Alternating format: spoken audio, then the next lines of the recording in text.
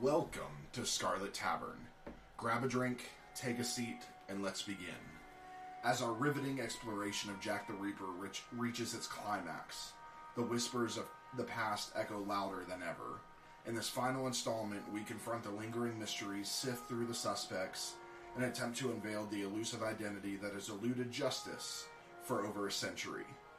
Join us for the thrilling conclusion where the fog finally lifts, but the enigma of Jack the Ripper lingers on the cobbled streets of Victorian intrigue. This is Scarlet Tavern, mead, murder, and more. Alright. Let's do it. So, we are back with the final installment of Jack the Ripper.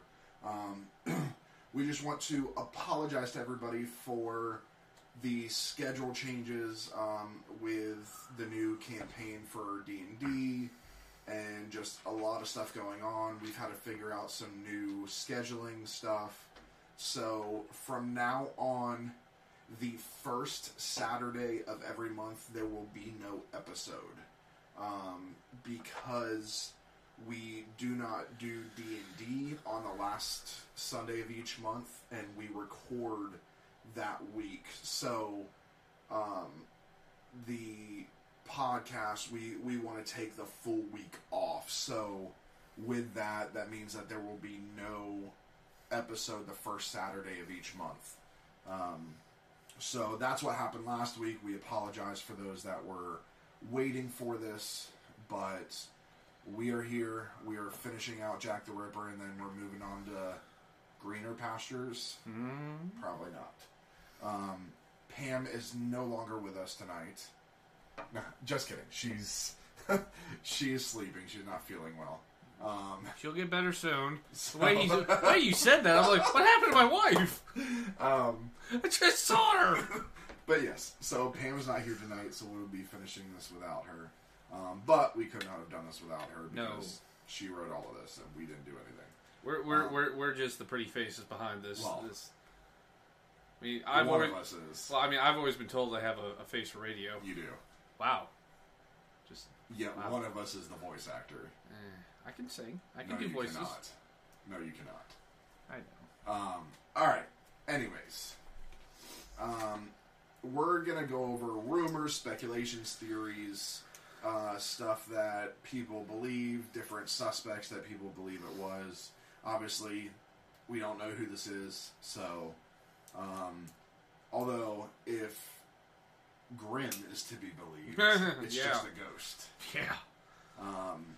For those that don't know, we've been watching Grimm, the series on Amazon, and it's amazing show about the Grimm fairy tales. This is not a paid advertisement for a show that's been canceled, but just go see it. Got Amazon, you can't pay us. Please.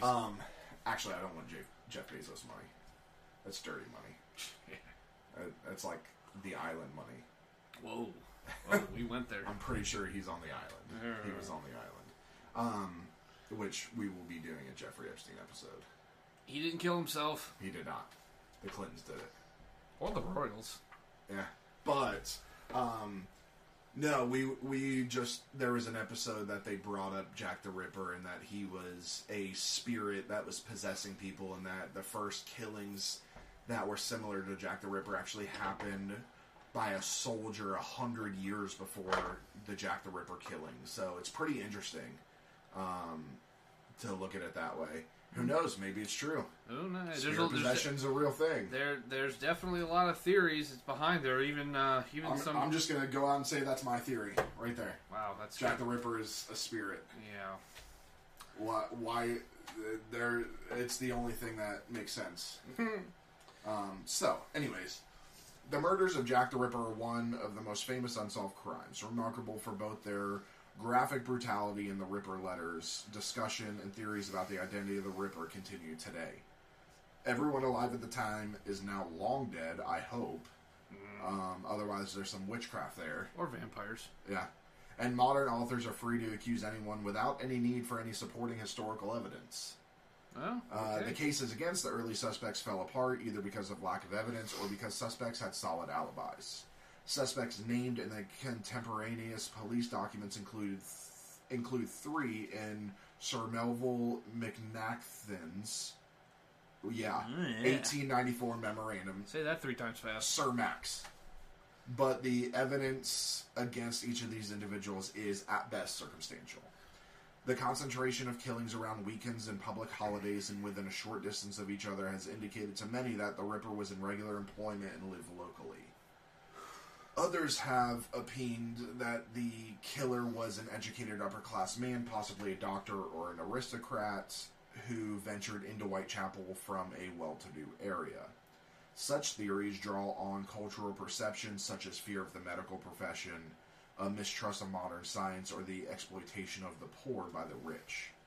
The savagery of the killings prompted conclusions that only the feared other could perpetrate such wickedness, leading a slew of prejudice accusations against people of different ethnicities and traditions, basically Jews. Mm-hmm. The fact that Whitechapel was home to many Jews fueled anti-Semitic feelings at the time. Whitechapel's closeness to London docks led the police to think the killer might have been a sailor passing through, or perhaps a stevedore, which is a dock worker. At the time of the murders, the police investigation centered on local characters. There has been much speculation as to the identity of the killer. It has been suggested that he or she was a doctor or butcher, based on the evidence of weapons and the mutilations that occurred, which showed a knowledge of human anatomy. Many theories have been put forward suggesting individuals who might be responsible.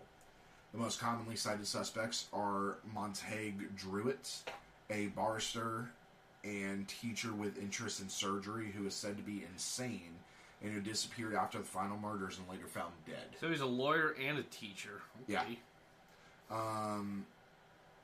Michael Ostrong, a Russian criminal and physician who had been placed in an asylum because of his homicidal tendencies. Let's blame everything on Russians. They deserve it. Yeah. It was Putin. Putin did it. Yeah, Putin traveled back in time trying to find a way to defeat the Ukraine, and he ended up becoming Jack the Ripper. Yeah. Aaron Kosminski, a Polish Jew and a resident of Whitechapel, was known to have a great animus towards women, particularly prostitutes, and who was hospitalized in an asylum several months after the last murder. Several notable Londoners of the area, such as Walter Sickert and the physician Sir William Goll, have also been subjects of such speculation. Francis Tumlety was an American-born quack doctor who possessed a collection of human organs, and it was reported detested prostitutes. Severin Klosowski was a known prisoner, but not, so far as anyone knew, a stabber or mutilator. That looks Polish. Yeah, it's very Polish. Thomas Neil Cream, who killed young prostitutes in the nearby borough of Lambeth by giving them strychnine-laced drinks, which is Strychnine? Yeah. It's a basically sedative/poison. On being hanged, he is said to have cried out, "I am Jack the..." Yeah. That's a dramatization, everybody, because... Did they gag you when they hang you? I know they blindfold you. They didn't always blindfold you. It depends, but no, they typically, you had your last words, and it would, depending on where it was, they would either kick out the stool, or they had it on you would sit on a flat board, piece, and then there was a lever that the floor dropped out. I can just imagine the hangman. What did he say? Oh, crap. He was jacked up. Oh, fuck. This was highly unlikely, as at the time of the Ripper murders, Cream was in the U.S. being held near Chicago in Joliet jail. Very infamous prison in American penal history, and John Jack Pfizer. Oh, Pfizer. He's behind COVID. Jack the Ripper is behind COVID. Yeah. Was suspected of being an unidentified malevolent prowler, nicknamed Leather Apron by the press. The media characterized this figure as Jewish, with one article noting that local women are united in the belief that he is a Jew or of Jewish parentage. One theory links the murders with Queen Victoria's grandson, Prince Albert Victor, also known as the Duke of Clarence, although the evidence is unsubstantial. Yeah, a lot of this comes from... Could have been. Well, a lot of this theory was was kind of made into a graphic novel, From Hell, which is theory by Alan Moore, great graphic novel. I really want to get that, but yeah. Some have even speculated that Jack the Ripper was actually Jill the Ripper, and female suspects include Mary Piercy, who was executed in 1890 after butchering her lover's wife and child with a carving knife in a similar manner to the notorious serial killer. I am going to put it out there, this was, in my professional and personal opinion, this was not a female. There's too much overpowering. There would have been a lot more, even drunk, if it's a woman against a woman, unless this was a very big woman, they would have fought back. A man could have overpowered these women, but probably another woman, unless she's big, would not have happened. The term Ripperology was coined to describe the study and analysis of the Ripper case in an effort to determine his identity, and the murders have inspired numerous works of fiction. Oh boy. It's literally almost a subgenre of true crime. Good lord. The slangs never faded from public consciousness. However, legions of Ripperologists have developed their own theories over the decades, and a lineup of possible suspects has included the father of Winston Churchill and Alice's Adventures in Wonderland author Lewis Carroll. That one I can believe. I can too. Anybody just read the original Alice in Wonderland or Peter Pan. Yeah. Just Lewis Carroll was not in his right mind. It was the acid. All right. So let's get into each individual person. And then after each person, we'll kind of say yay or nay. Yeah. Of what we think. Walter Richard Sickert was born on May 31st, 1860, and died of natural causes on January 22nd, 1942. He lived a good long life. Yeah. Especially for back then. Yeah. 1860s. Oh, yeah. Lived till he was 81 when he died. He was one of the most eminent British artists of his day who took inspiration from the Ripper case. He believed that he had lodged in the room once used by Jack the Ripper, as his landlady suspected a previous lodger. For 70 years, no one mentioned Sickert's name in connection with the case, till an author, Stephen Knight, claimed that Sickert had been an accomplice in the murders due to information from Sickert's illegitimate son, Joseph Gorman. The theory was made famous in 2002 by crime author Patricia Cornwell with a book, Portrait of a Killer. Very famous author. I believe my grandmother was a very big fan of hers. We used to read. I remember when my grandmother passed, we had just a stack of these books all the way. I never read them, but I'm told she's a very good, very well regarded crime author. She presents Sickert, a painter ranked almost as high as Turner and Degas, as having the pathological woman-hating psychology of a serial killer. Cornwell purchased 31 of Sickert's paintings in the search for DNA evidence, as well as spotting quote-unquote clues in his paintings. Cornwell suggested his sexual fury stemmed in part from having a disfigured penis. Other than the claims of Cornwell and Knight, there's no other evidence that suggests that Sickert was anything more than an artist inspired by the dark and sadistic Ripper case. Despite Cornwell's efforts, the Walter the Ripper theory is widely condemned by serious Ripperologists. I condemn this as well. Yeah. This just sounds like what it is. This is this woman trying to be famous. More famous than she already is. But I mean, it's a neat little theory, but the fact of the matter is he's an artist. It's an artist. This information is coming secondhand from the man's son. Yeah. And also, in this kind of a case, what came first? This is a chicken and egg thing. Did he get the inspiration because he participated in the murders, or did he just read a lot of sensationalized media, which we've already covered, that there was plenty of, and he just took his really big artistic liberties with it? I've never personally seen any of the paintings of Sickert, but I mean, I find this very unlikely. But more to the point, even if it was, this is the poster child for speculation. This is who knows? I mean, this is like he's got decent paintings.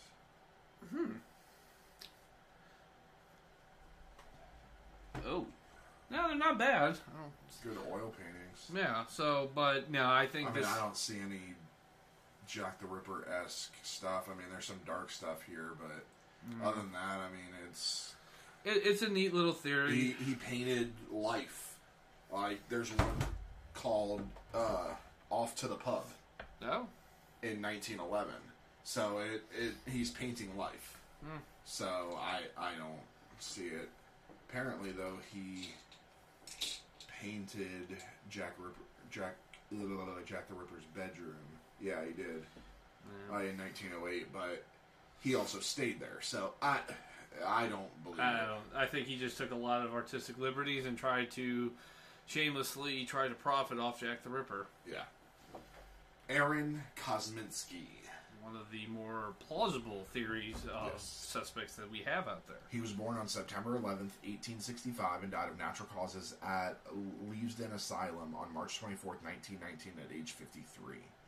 Police notes suggest Kosminski died soon after being committed. However, Aaron Kosminski lived until 1919. He and his family moved to London around 1881. He was a Jewish-Polish immigrant, working some of the time as a hairdresser or barber in the Whitechapel area at the time of the Ripper killings.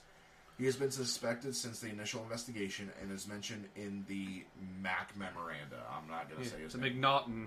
McNaughton? Yeah, McNaughton. I don't know. Mac memoranda. Yeah. The majority of police officials considered a Kosminski among their suspects, but it is unknown whether or not this was the same individual. Police records show that their suspect had both a hatred of women and homicidal tendencies. By 1890, Kosminski was first admitted to a London workhouse. On February 7, 1891, he was certified insane and taken to an asylum, apparently for threatening a woman with a knife. Kosminski possibly suffered from paranoid schizophrenia, experiencing hallucinations and a variety of unusual behaviors. Till 2007, there was no substantial evidence to suspect Kosminski, just the suspicions of senior officers. A shawl was purchased by a British author and ripperologist Russell Edwards at an auction in 2007. I remember this. The shawl is alleged to be lying on the ground near the body of Catherine Eddowes, Jack the Ripper's fourth victim. The shawl had been handed down by a senior officer's family until it was purchased at auction. It still contained traces of blood and other genetic material. Edwards contacted Dr. Jari Laulainen from Liverpool John Moores University, who tested the shawl and formed a connection between distant Eddowes and Kosminski descendants. While Kosminski was certainly mentally unwell and was present in Whitechapel during the time of the Ripper killings, in 1891 he was admitted to the asylum. He was described as peaceful. He was not considered a danger to others. He chose to speak exclusively Yiddish in the asylum, suggesting poor English skills. This brings into question whether Kosminski had the violent tendencies that Jack the Ripper showed through his brutal slayings.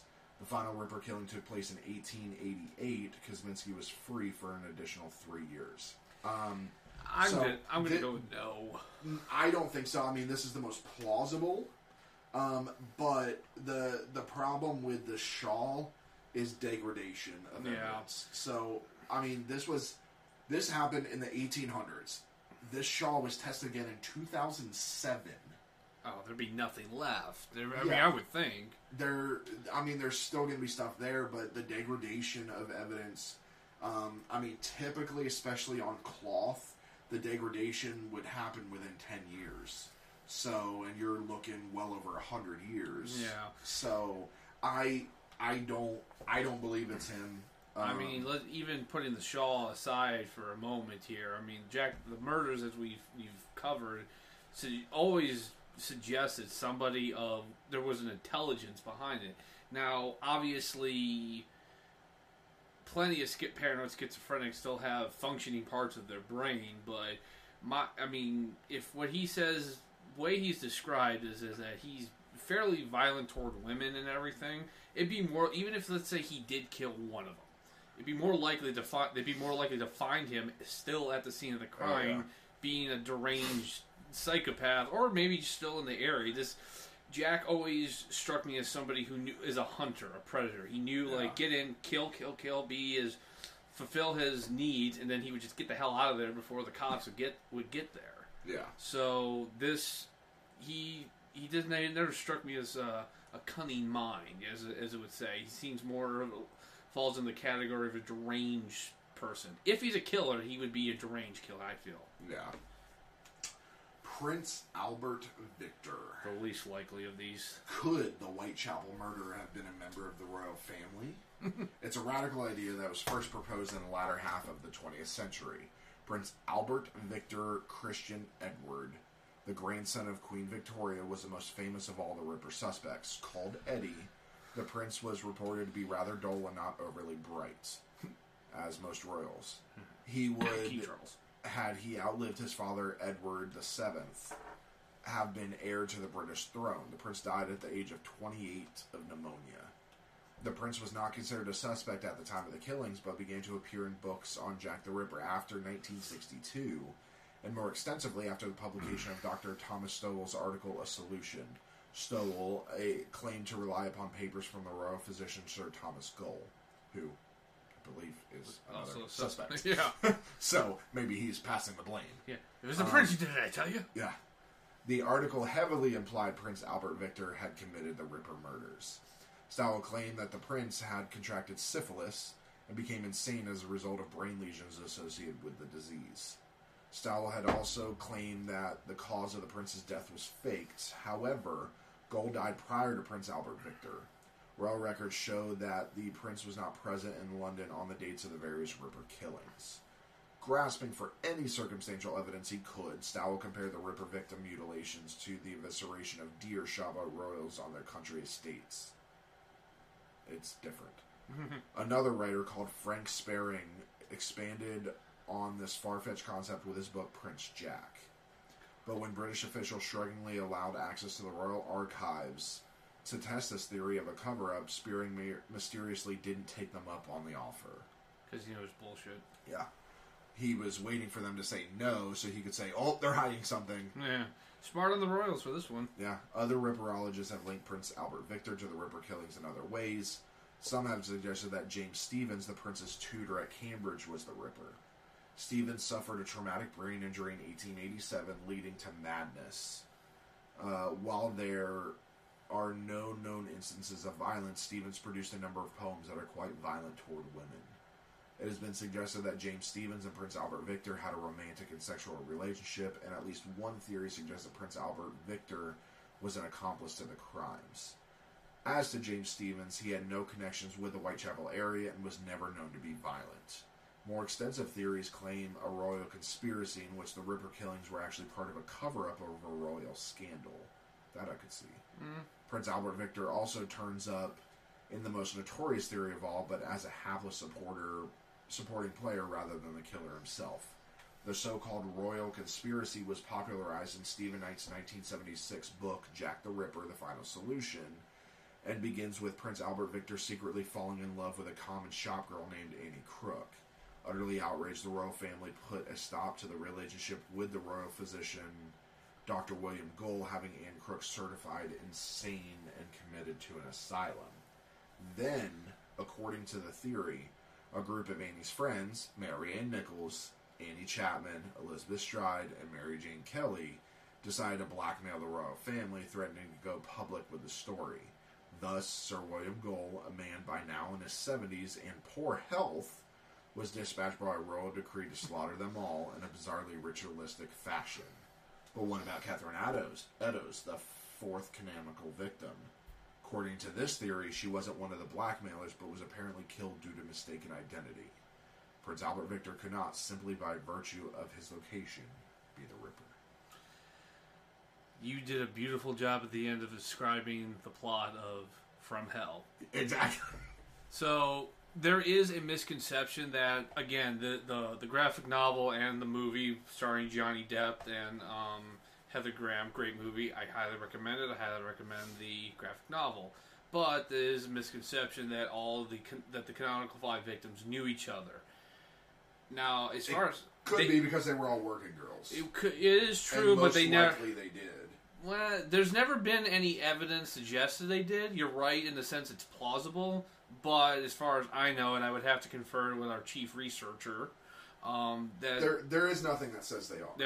That they do, but it's possible. In my belief, they would have, because I mean, I've arrested a lot of prostitutes, and most of them know each other if you're in the same area in a big town, a big city, let alone Whitechapel. They're going to know each other. It's possible, yeah. I agree, but at the same time, they protect each other. They try to protect each other. Obviously, I think I could speak for Kayde and myself. This is not a plausible theory. No. I mean, the fact of the matter is that he's a prince of the realm. His even back then, his movements were monitored. I find it highly unlikely that the royal family handlers would go along with him butchering and killing women in Whitechapel, where there's a increased chance of him getting caught. I mean, if he's gonna have prostitutes, they're coming to the castle. Exactly, and he's probably getting Whitechapel, and he's getting high end. Yeah, he's not getting. I mean, this isn't degrading these poor women, but these were not. He had money. He had money. He could afford better class of prostitutes. And honestly, he probably didn't need a prostitute. He could get anybody he wanted because he's rich. Yeah, I mean, not if he had syphilis. He wouldn't have disclosed it. Likely. It's not like now. Now, if you gets penicillin, you're fine. Well, now if you you legally have to disclose a sexual disease with a partner. Yeah. Because if they die from it, you can actually be. Oh yeah, yeah. It's murder. The very famous case with the HIV one about that happened in the Buffalo area. I remember it was a huge thing. No, this one obviously I think we firmly this didn't happen. Prince Albert was not the Ripper. He was an accomplice to the Ripper. He didn't secretly marry a shop girl. And although from what I've heard of Queen Victoria and her when she got older, she was something of a ruthless character. But so I wouldn't put it past her. Not like this. Not like this. This is, I mean. There's just too many chances of a member. I cannot even imagine if a member of the royal family was caught doing something like this. I mean, it quite literally would destroy the monarchy and just the very foundation of British society. Yeah. So, William Henry Bury. He was born on May 25th, 1859, and died by being hanged in Dundee, Scotland, for the murder of his wife Ellen on April 25th, 1889, at the age of 29. First suspected in 1889 due to the similarities between his wife's murder and the canonical 5 Ripper victims. Although Bury was arrested and executed in Dundee, Scotland, he had been residing in Bow, near Whitechapel, during the 3-month murder spree of Jack the Ripper. If you were to consider all 11 unsolved Whitechapel murders that took place between April 1888 and February 1891, Bury resided there from October 1887 to January 1889, placing him in the area at the appropriate time. It was reported that graffiti at his Dundee flat that said Jack the Ripper is at the back of this door and Jack Ripper is in the cellar was found, leading some to believe that Ellen was murdered to prevent her from identifying Bury as Jack the Ripper. Although Bury pleaded not guilty to his wife's murder, 2 days before his execution, Bury confessed to a reverend that he had killed his wife, and at the urging of the reverend, he wrote a confession which he asked to be held back until after his execution. Bury confessed that he had strangled Ellen during a drunken row, then had attempted to dismember her body for disposal, but was too squeamish to continue. Although his confession does not match expert testimony from the time, his confession just days before his death to a reverend that he asked to be held back until he was dead can be seen as a confession of his sins. He did not mention being Jack at any point during his confession, and during the Jack the Ripper investigation, a detective was sent to interview Bury in Dundee, and although he was investigated, Bury was not considered to be a viable suspect. He's not. It's not. No. He probably, if he did painted that down there, it was probably just some sick humor. Yeah. Montague John Druitt. If ever there was a British name, that's Montague. Montague John Druitt was born on August 15th, 1857, and died in early December 1888 at the age of 31. He was found floating in the River Thames. Although there is very little evidence to implicate Druitt, he is considered by many to be the number one suspect in the case. The son of a medical practitioner, Druitt fit the assumption of the detectives at the time that due to the gruesome disembowelment and removal of organs, Jack the Ripper would have had skills of a physician or a butcher. The suspicion fell on Druitt after the memorandum of Mack, who investigated the Ripper killings for Scotland Yard, became public. Mack said about Druitt, a doctor of about 41 years of age and of a fairly good family who disappeared at the time of the Miller's Court murder, whose body was found floating in the Thames on December 31st, i.e. 7 weeks after the said murder. The body was said to have been in the water for a month or more. From private information, I have little doubt that his family suspected this man of being the Whitechapel murderer. It was alleged that he was sexually insane. Although Mack did incorrectly age Druitt as 41, Druitt was 31 at the time of his death. It was clear that Mack was implicating Druitt due to the details of his suicide. His suicide and timing of this is the main reason that Druitt is suspected. There's little to no evidence of Druitt being the Ripper. Druitt resided in Blackheath and had no connection to Whitechapel. His only connection to the Ripper case is made by Mack. Yeah, grasping for straws. He really is. I think Mack was. He bit off more than he can chew. He's like, God damn it! I told these guys I would come up with something. And I got shit for it. Let's just choose this random floating body. I was about to say, he's and like, get his age wrong. Yeah, and it's like, well, yeah, oh yeah. That guy his dad was a doctor. Yeah, good enough. Yeah. So, James Maybrick was born October 24th, 1838 and died on May 11th, 1889 at the age of 50. He died of suspected arsenic poisoning. His wife Florence was suspected of the poisoning and was arrested, convicted, then released on re-examination of her case. Maybrick was not considered a suspect at the time of the murder or even mentioned in the Ripper case until more than a century after his death. Not surprisingly, as he was a cotton merchant residing in Liverpool, just a little bit away. Yeah. In 1992, maybe he walked there. Yeah. In 1992, a diary surfaced taking credit for slaying the 5 Ripper victims as well as 2 other murders. Although name is not mentioned in this diary, it was widely accepted due to references and hints throughout that this was Maybrick's diary.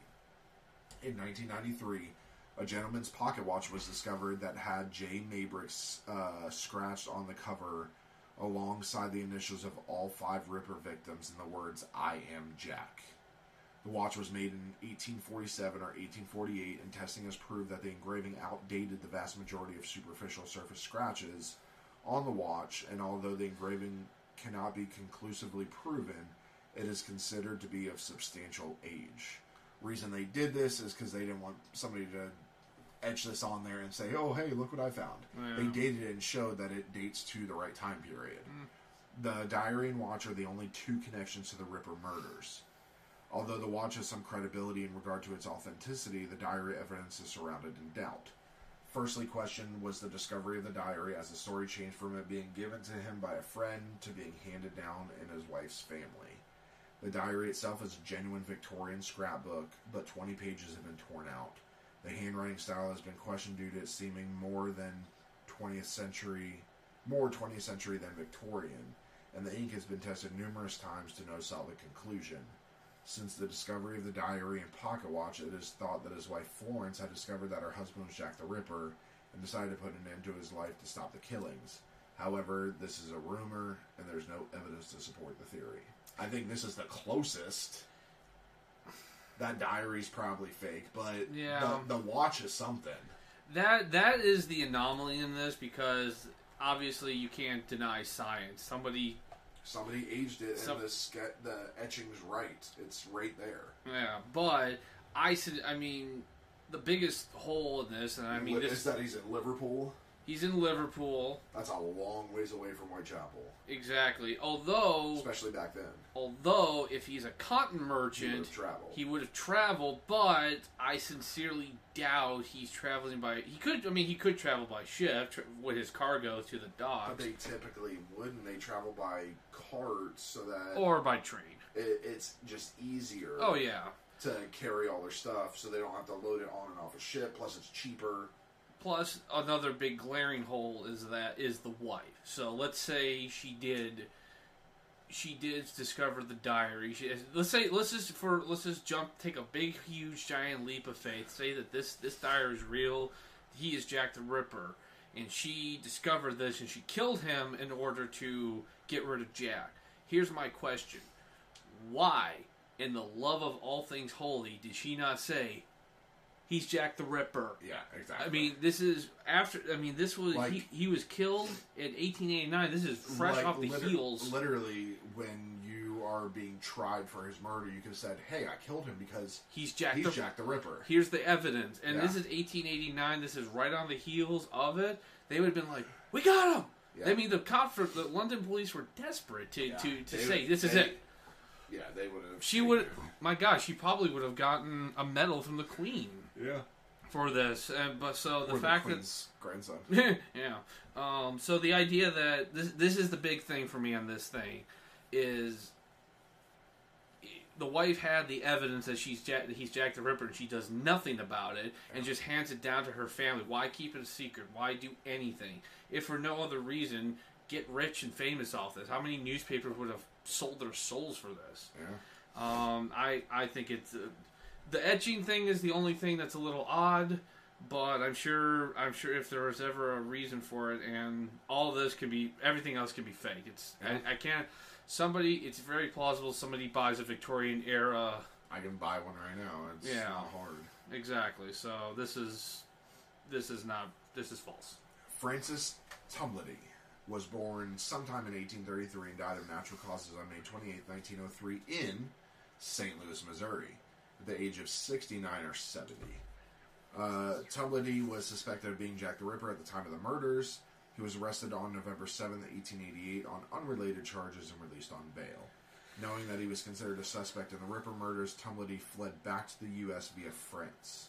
There is a rumor that Scotland Yard tried to extradite him, but New York City police said there's no proof of his complicity in the Whitechapel murders, and the crime for which he is under bond in London is not extraditable.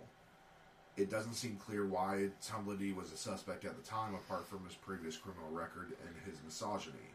His appearance was not similar to the description of any of the eyewitness testimonies, and there's no concrete evidence he even visited Whitechapel. It is claimed that Tumblety collected uteri, but this allegation was made by an unreliable witness who was a known practical joker, and the allegation had not been made after the press linked Tumblety to the murders. This isn't him. No, it makes no sense. They just found a criminal, and they were just trying to pin it. Joseph Barnett was born sometime in 1858. Died of natural causes at 68 or 69 years old on November 29th, 1926. Joseph has one of the strongest motives of all the Ripper suspects. He lived with Mary Kelly, the last of 5 Ripper victims. He was rumored to have been in love with Mary Kelly and was fed up with her prostituting herself to other men. He believed he could support her and did so for a while until he lost his job in June 1888. Mary Kelly then returned to prostitution. It is thought that Barnett had tried to scare Kelly away from this line of work through the Ripper murders but did not succeed. 10 days before her death, Barnett and Kelly had an argument which resulted in Barnett moving out of the property. Mary Kelly was found brutally murdered in her bed in a locked room. It was the most brutal of the canonical 5 murders and was the only one that did not take place on the street. It was also the last, which would explain why the killing ceased after her murder. His physical description and appearance also fits the number of eyewitness reports. There's no evidence of him being Jack the Ripper, and although Barnett fits the FBI profile and physical description, there's no evidence, just a strong motive for the murders, which is all speculation. This, to me, he's very plausible. He is the strongest of them all. I would believe this if I got just a fraction of evidence. I definitely, go for it. I would definitely be bringing him in. If he had that fucking watch, it'd be done. Mm-hmm. I mean, it makes the most sense. He's living with this woman who he loved. He's sick of her prostituting. So he scares her by killing everybody else first, killing people that she possibly knows, and like, oh hey, maybe if she sees these prostitutes dying, she'll stop prostituting and I'll win her back. And then she finally doesn't listen, and he moves out right before she dies so that he can't be implicated in this murder. It makes the most sense. It does. I mean, like you said, at the very least, I'd be bringing them in and I'd be sweating them. I mean, because there's just one too many coincidences. I feel it's a bit of a stretch. It's going to take a really sick, twisted mind to just go out and randomly kill people, but people have done it. Oh, I know. I mean, people kill people just because they feel like it. Yeah. This one actually has some motivation behind it. True. Very true. So, I mean, every other serial killer just kills because it feels good. Yeah. This one at least has some kind of motivation. So, to me, this is the most plausible. So out of this whole list so far, yes, this is definitely the most plausible. Francis Spurzheim Craig. Francis Craig is a recent addition to the list of Ripper suspects. Craig, a reporter and journalist, was certainly present at the Ripper inquest, but a 2015 book suggests that he was, in fact, Jack the Ripper. In 1884, Craig married Elizabeth Weston Davies, but only months after the wedding, it became clear that Weston Davies was a prostitute. How do you not know that? I'm sorry, but how? Wait. I don't know. Okay. According to the author, very good reporter. Yeah. According to the author, Wynne Weston Davies, in his 2015 book, so this would be an ancestor. Yeah. The real Mary Kelly, Elizabeth Weston Davies, left her husband and went into hiding in Whitechapel under the name Mary Kelly. Oh. Craig followed her to Whitechapel and took lodgings near where the murders took place. Weston Davies suggests that Craig killed the other prostitutes to cover up his real plan and intent to murder his wife. Divorce papers certainly support the idea that Elizabeth Weston Davies left her husband and was a prostitute.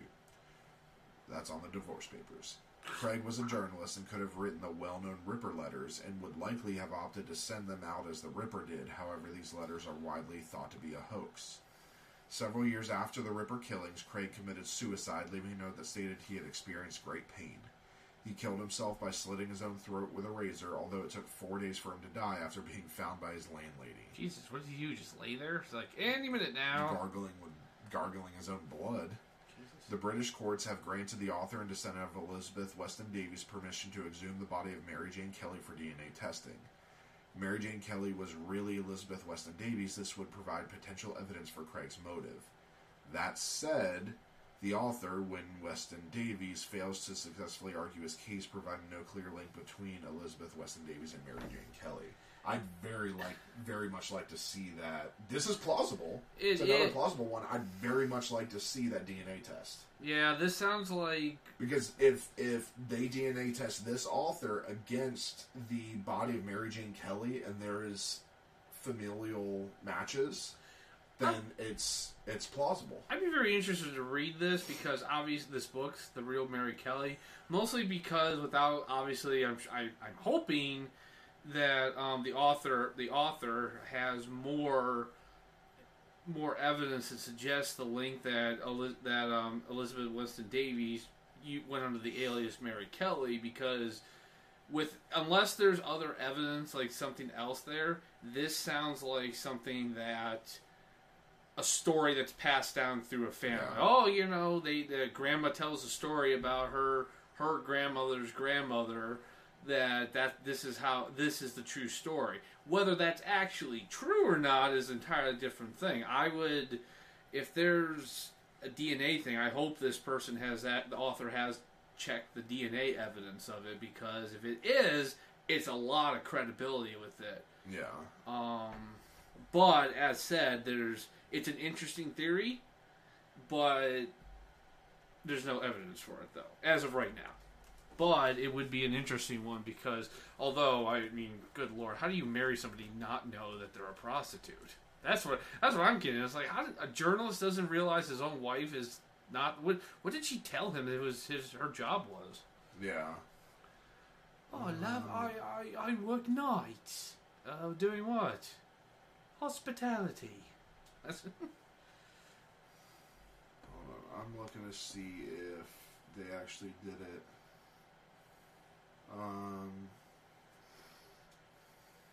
Wow, Wayne Weston Davies is also a surgeon. Oh. Let's see.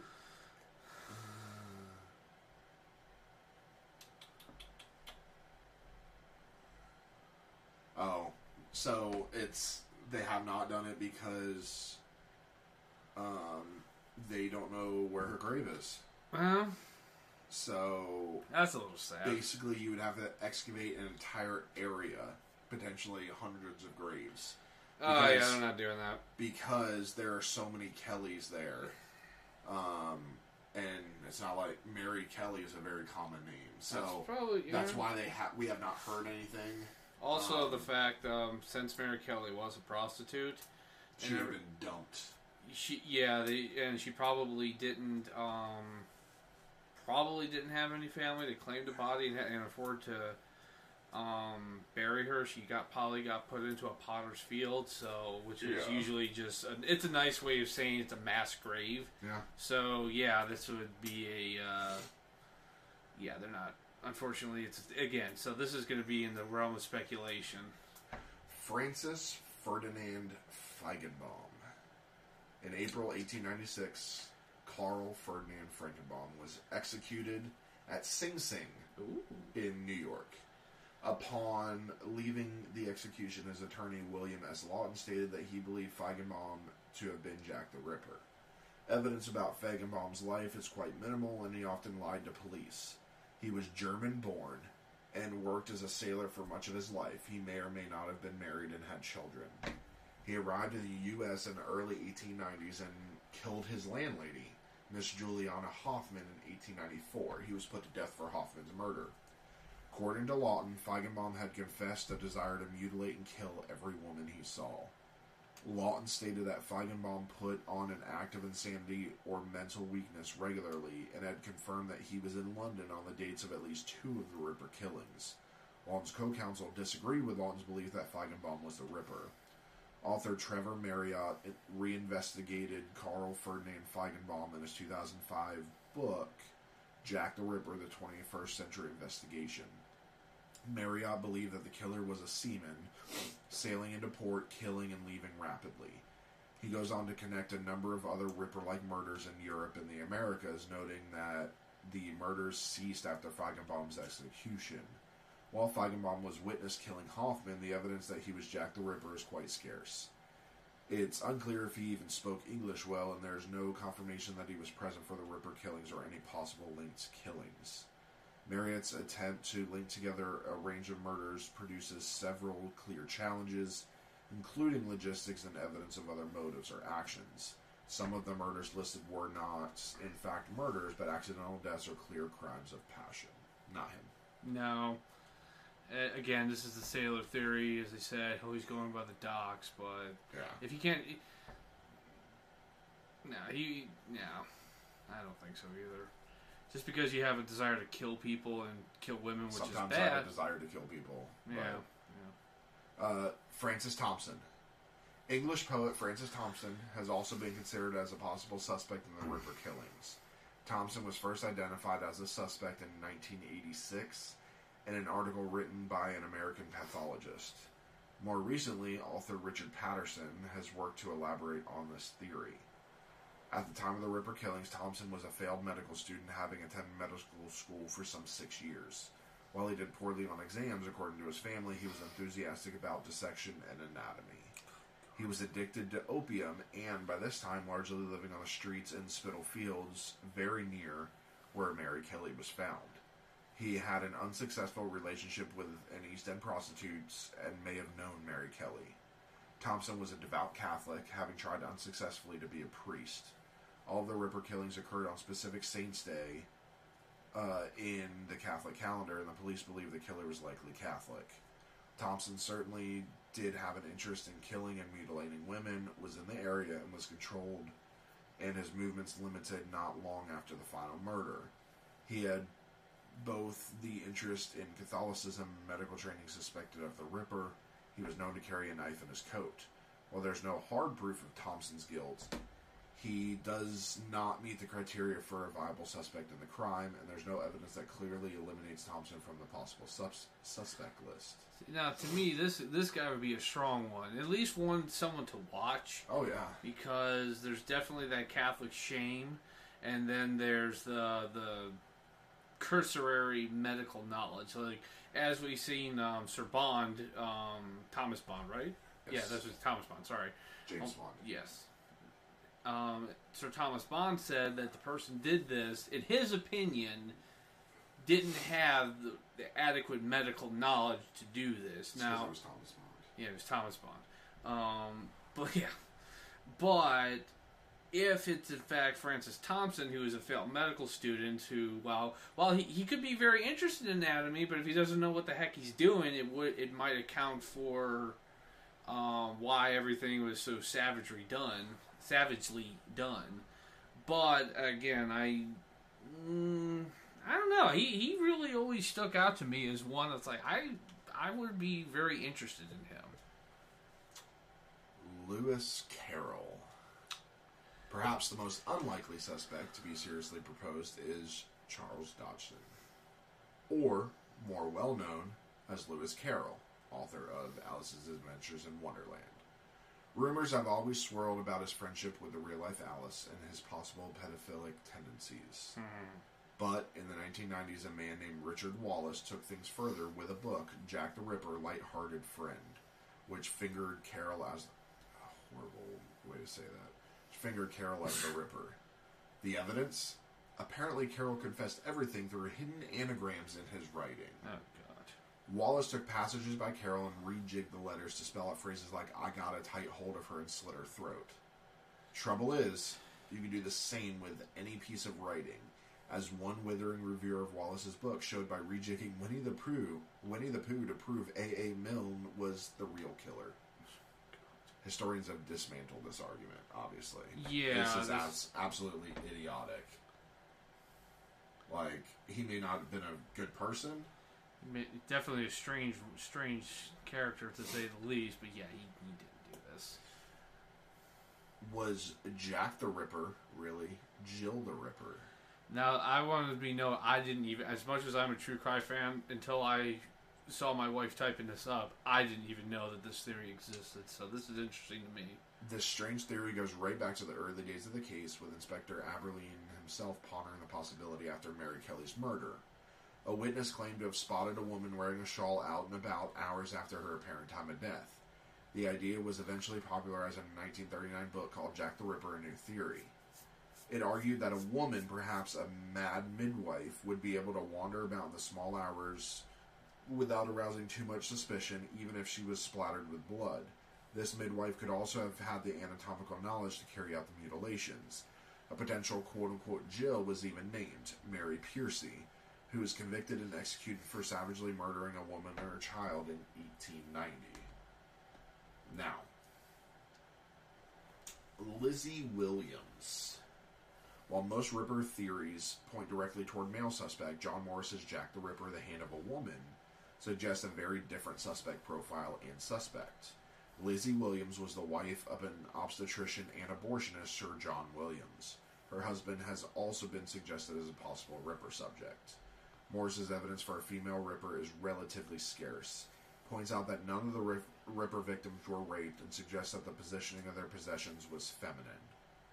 Buttons from a woman's boot were found near one of the victims, and burnt female clothing was found in the fire where Mary Kelly was found. These items have not been connected to any of the victims. Moore suggests a personal link, believing that Sir John Williams was having an affair with Mary Kelly. According to Morris, Lizzie had a nervous breakdown not long after the last murder. Murder does not happen without motive. Lizzie's only possible motive, suggested Morris, was her own infertility. He connects her infertility to the removal of the uterus in 3 of the Ripper victims. Most Ripper scholars do not believe the crimes were committed by a woman. In addition, modern profilers believe the killer was male. Women who care rarely do so with this degree of extreme violence. Poisoning is far more common.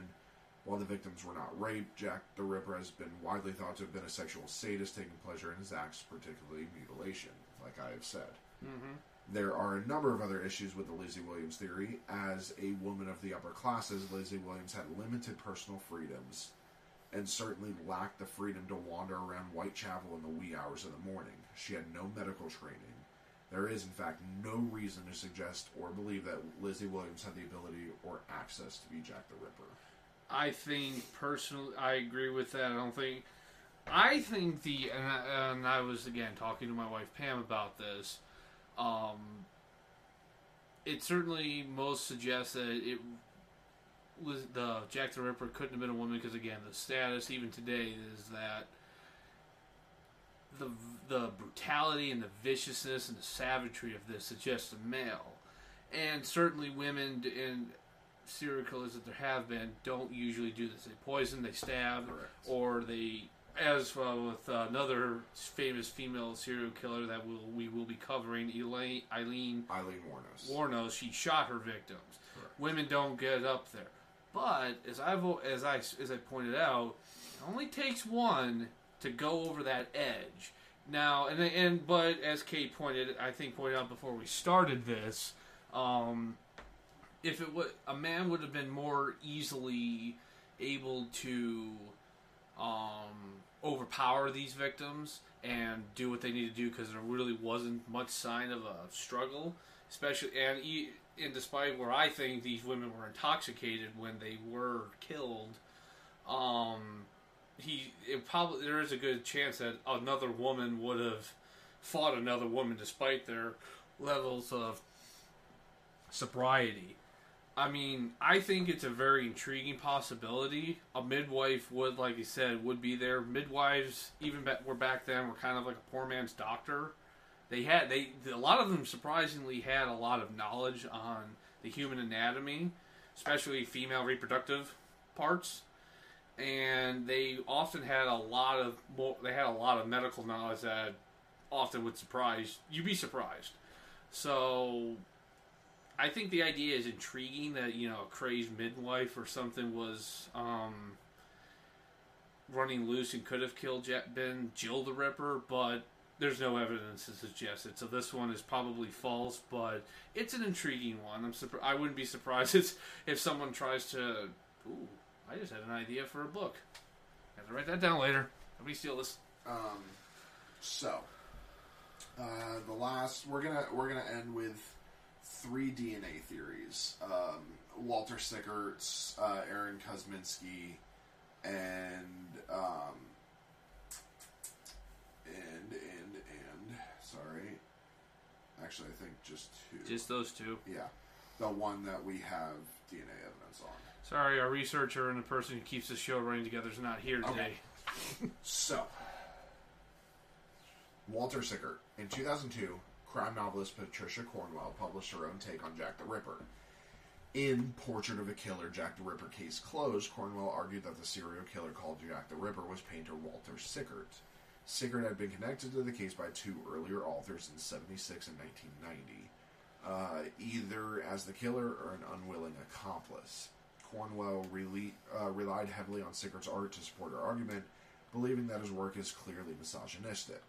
Which makes no sense to me because literally one of his pictures is called The Siesta. Mm-hmm. It's a picture of a woman sleeping. So. Sexism. Yeah. She suggested that he was sexually impotent following a surgery to correct a medical condition involving his penis.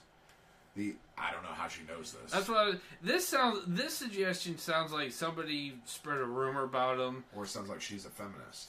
Or I would very much like to know how this. Yeah, I would like to know. I was like, how'd you know? The evidence cited by Cornwell to support sexual impotence could refer to an anal fistula leaving his penis intact. A falling out with artist James Abbott McNeil Whistler may have, according to Cornwell, triggered the killings. In addition, she believed that the Ripper letters were authentic and sent by the Ripper and used these to provide evidence for Sickert's guilt. She has since claimed to have linked paper used in the Ripper letters to paper purchased by Sickert's mother and claims a mitochondrial DNA link to Sickert in the stamp from one of the letters. Mitochondrial DNA provides a relatively minimal link.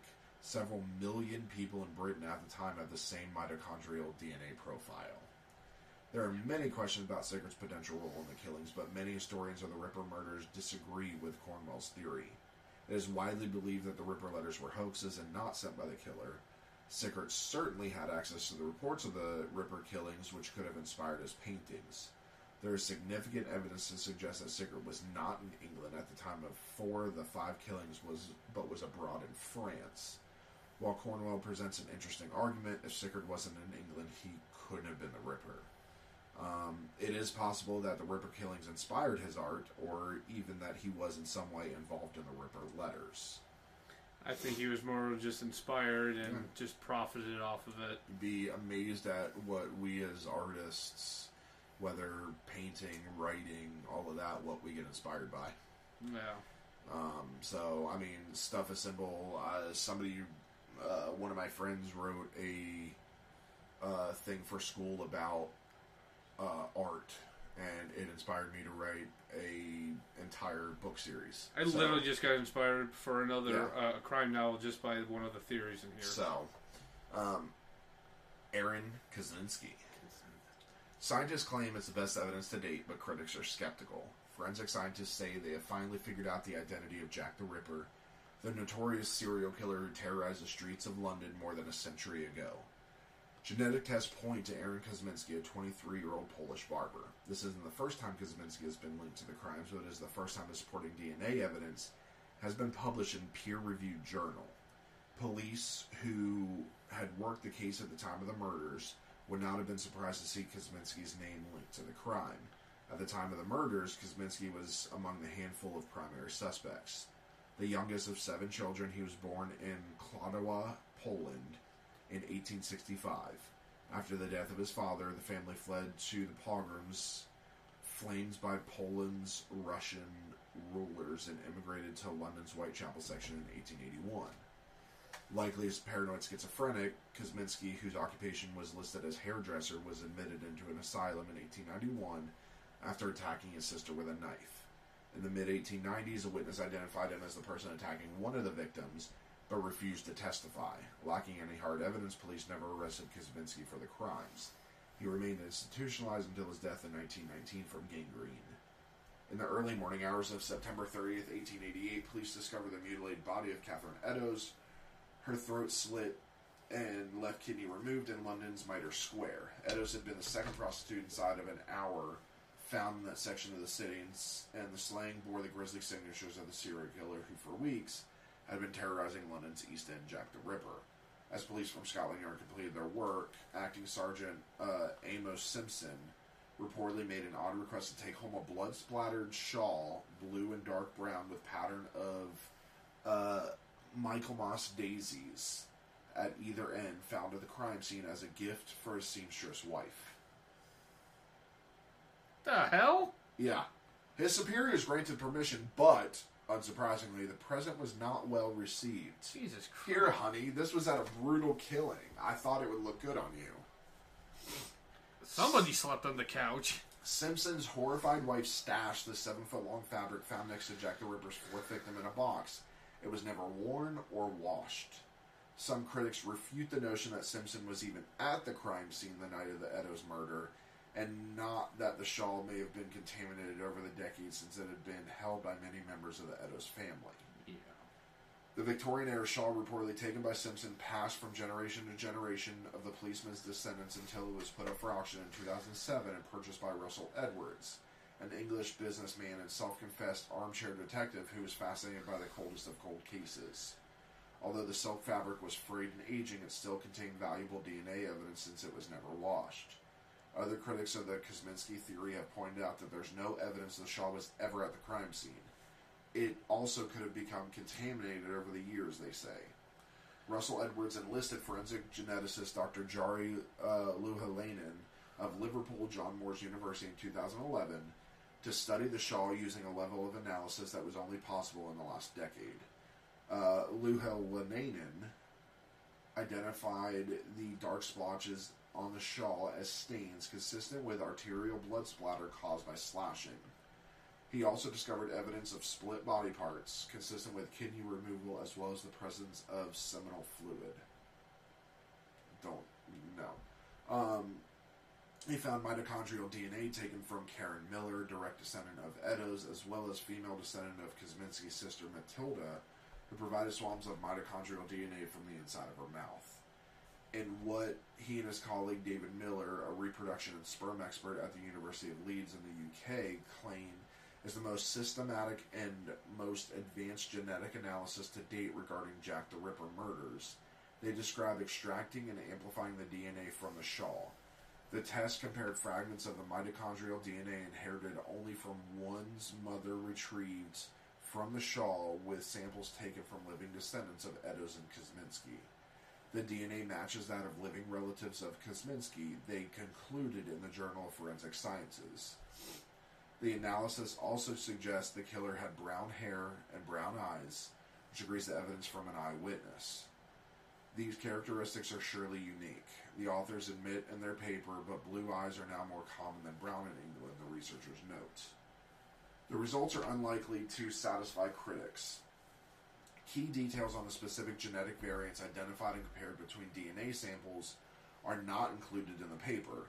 Instead, the authors represent them in a graphic with a series of colored boxes. Where the boxes overlap, they say the Shaw and modern DNA sequences matched. The authors say in their paper that the Data Protection Act, a UK law designed to protect the privacy of individuals, stops them from publishing the genetic sequences of the living relatives of Eddowes and Kosminski. The graphic in the paper, they say, is easier for non-scientists to understand, especially those interested in true crime. Walter Parson, a forensic scientist at the Institute of Legal Medicine in Innsbruck Medical University in Austria, says mitochondrial DNA sequences pose no risk to privacy, and the authors should have included them in the paper. Otherwise, the reader cannot judge the results. I wonder where science and research are going when we start to avoid showing results, but instead present colored boxes, he said. Hansi Weisensteiner, sorry, I didn't say that right, Hansi Weisensteiner, an expert in mitochondrial DNA analysis, which he says can only reliably show that people or two DNA samples are not related. Quote, based on mitochondrial DNA, one can only exclude a suspect, end quote. In other words, the mitochondrial DNA from the Shaw could be from Kosminski, but it could probably also have come from thousands who lived in London at the time. Russell Edwards has long theorized that the Shaw was of too fine quality to have been worn by a London prostitute and belonged to Jack the Ripper, not Eddowes.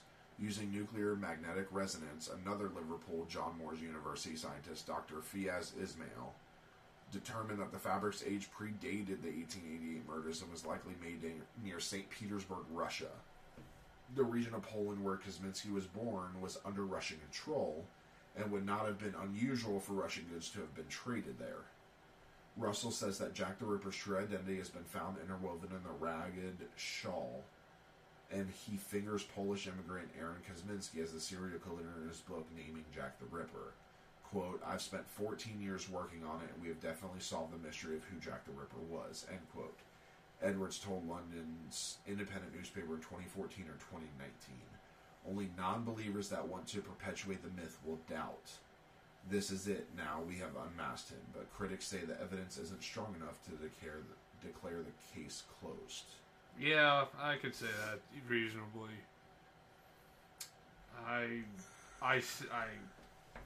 This goes back to the diary, like we found the other suspect. This is very convenient that now, don't get me wrong, there's plenty of evidence of policemen stealing evidence and keeping them as souvenirs to, say, hey, look, this was my link. Not something that's going to link you to the killer, possibly. Yeah, well, you'd be surprised.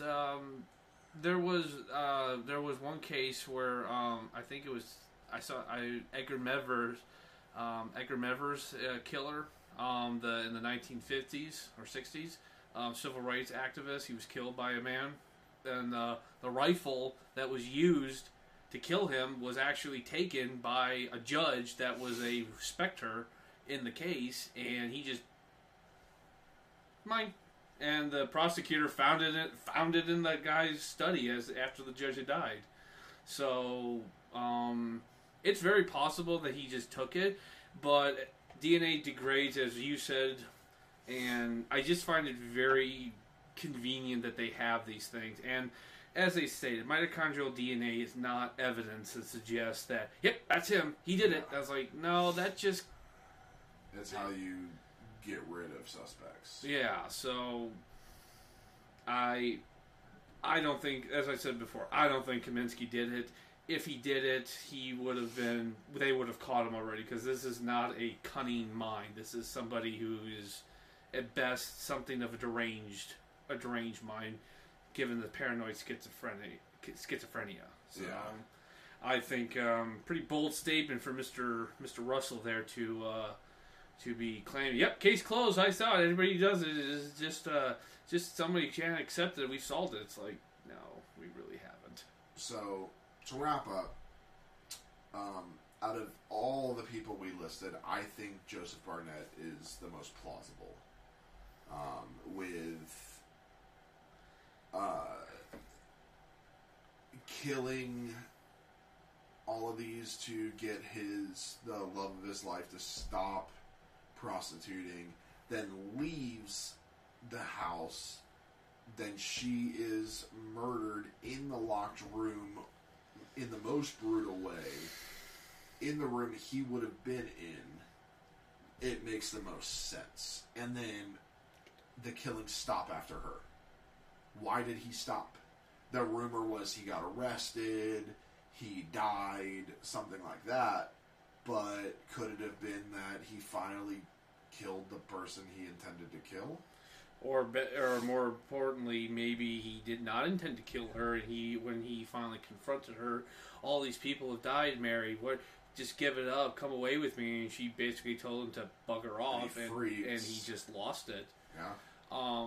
I think he's the most plausible. He's definitely a plausible one. My personal theory, I don't think of all these persons here. While I do agree Barnett is the top candidate, I don't think they know who he did it, in the sense of he's not one of the named ones. He's a ghost.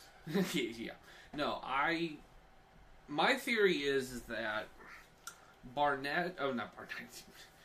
Jack the Ripper, as he was probably somebody who, I kind of agree with Sir Thomas Bond that he probably wasn't a doctor, like an actual medically trained doctor.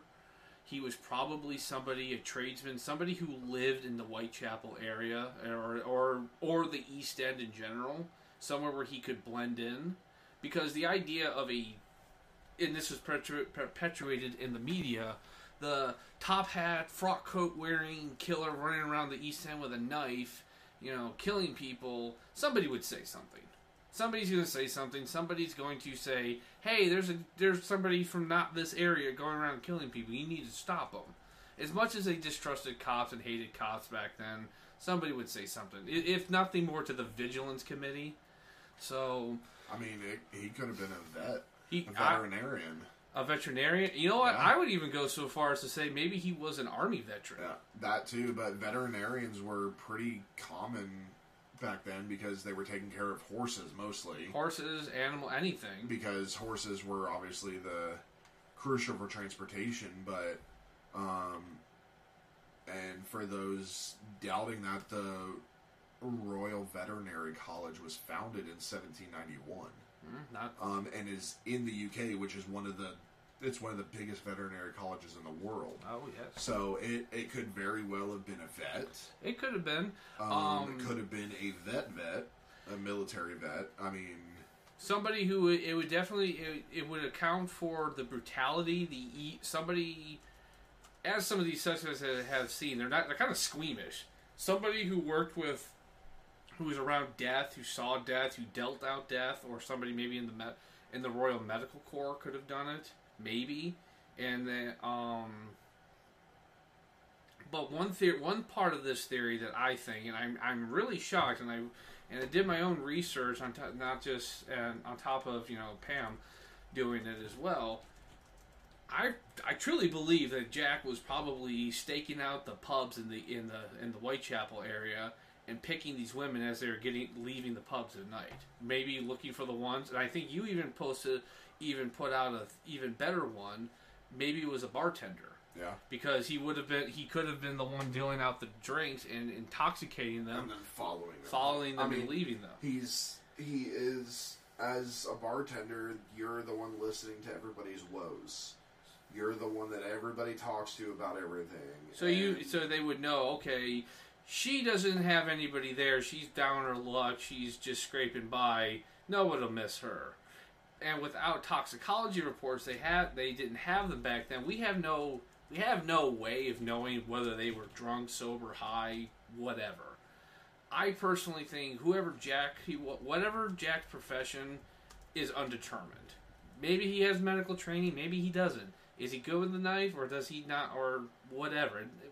We'll not really know that, but I think he was hanging out at the bars, finding his victims, and probably if the London police, if they didn't do it, they should have done it more. They should have been hanging out at every pub, watching every guy leaving to go with a prostitute.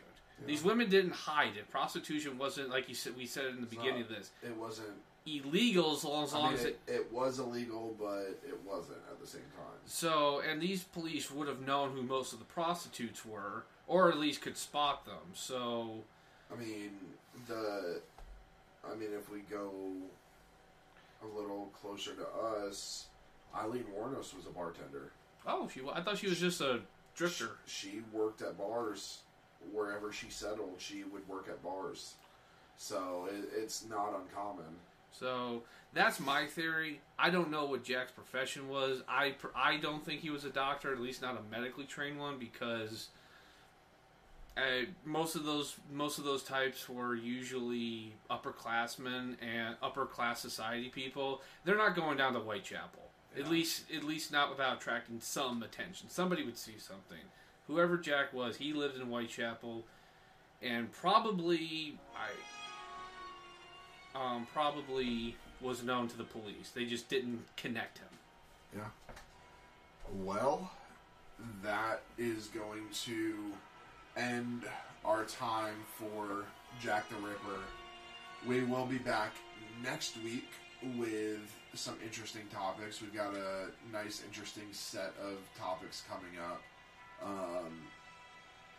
So we want to thank you for visiting the Scarlet Tavern. Remember to turn in your glasses, push in your seat, and as always, tip the bard. Good night, everybody. Good night.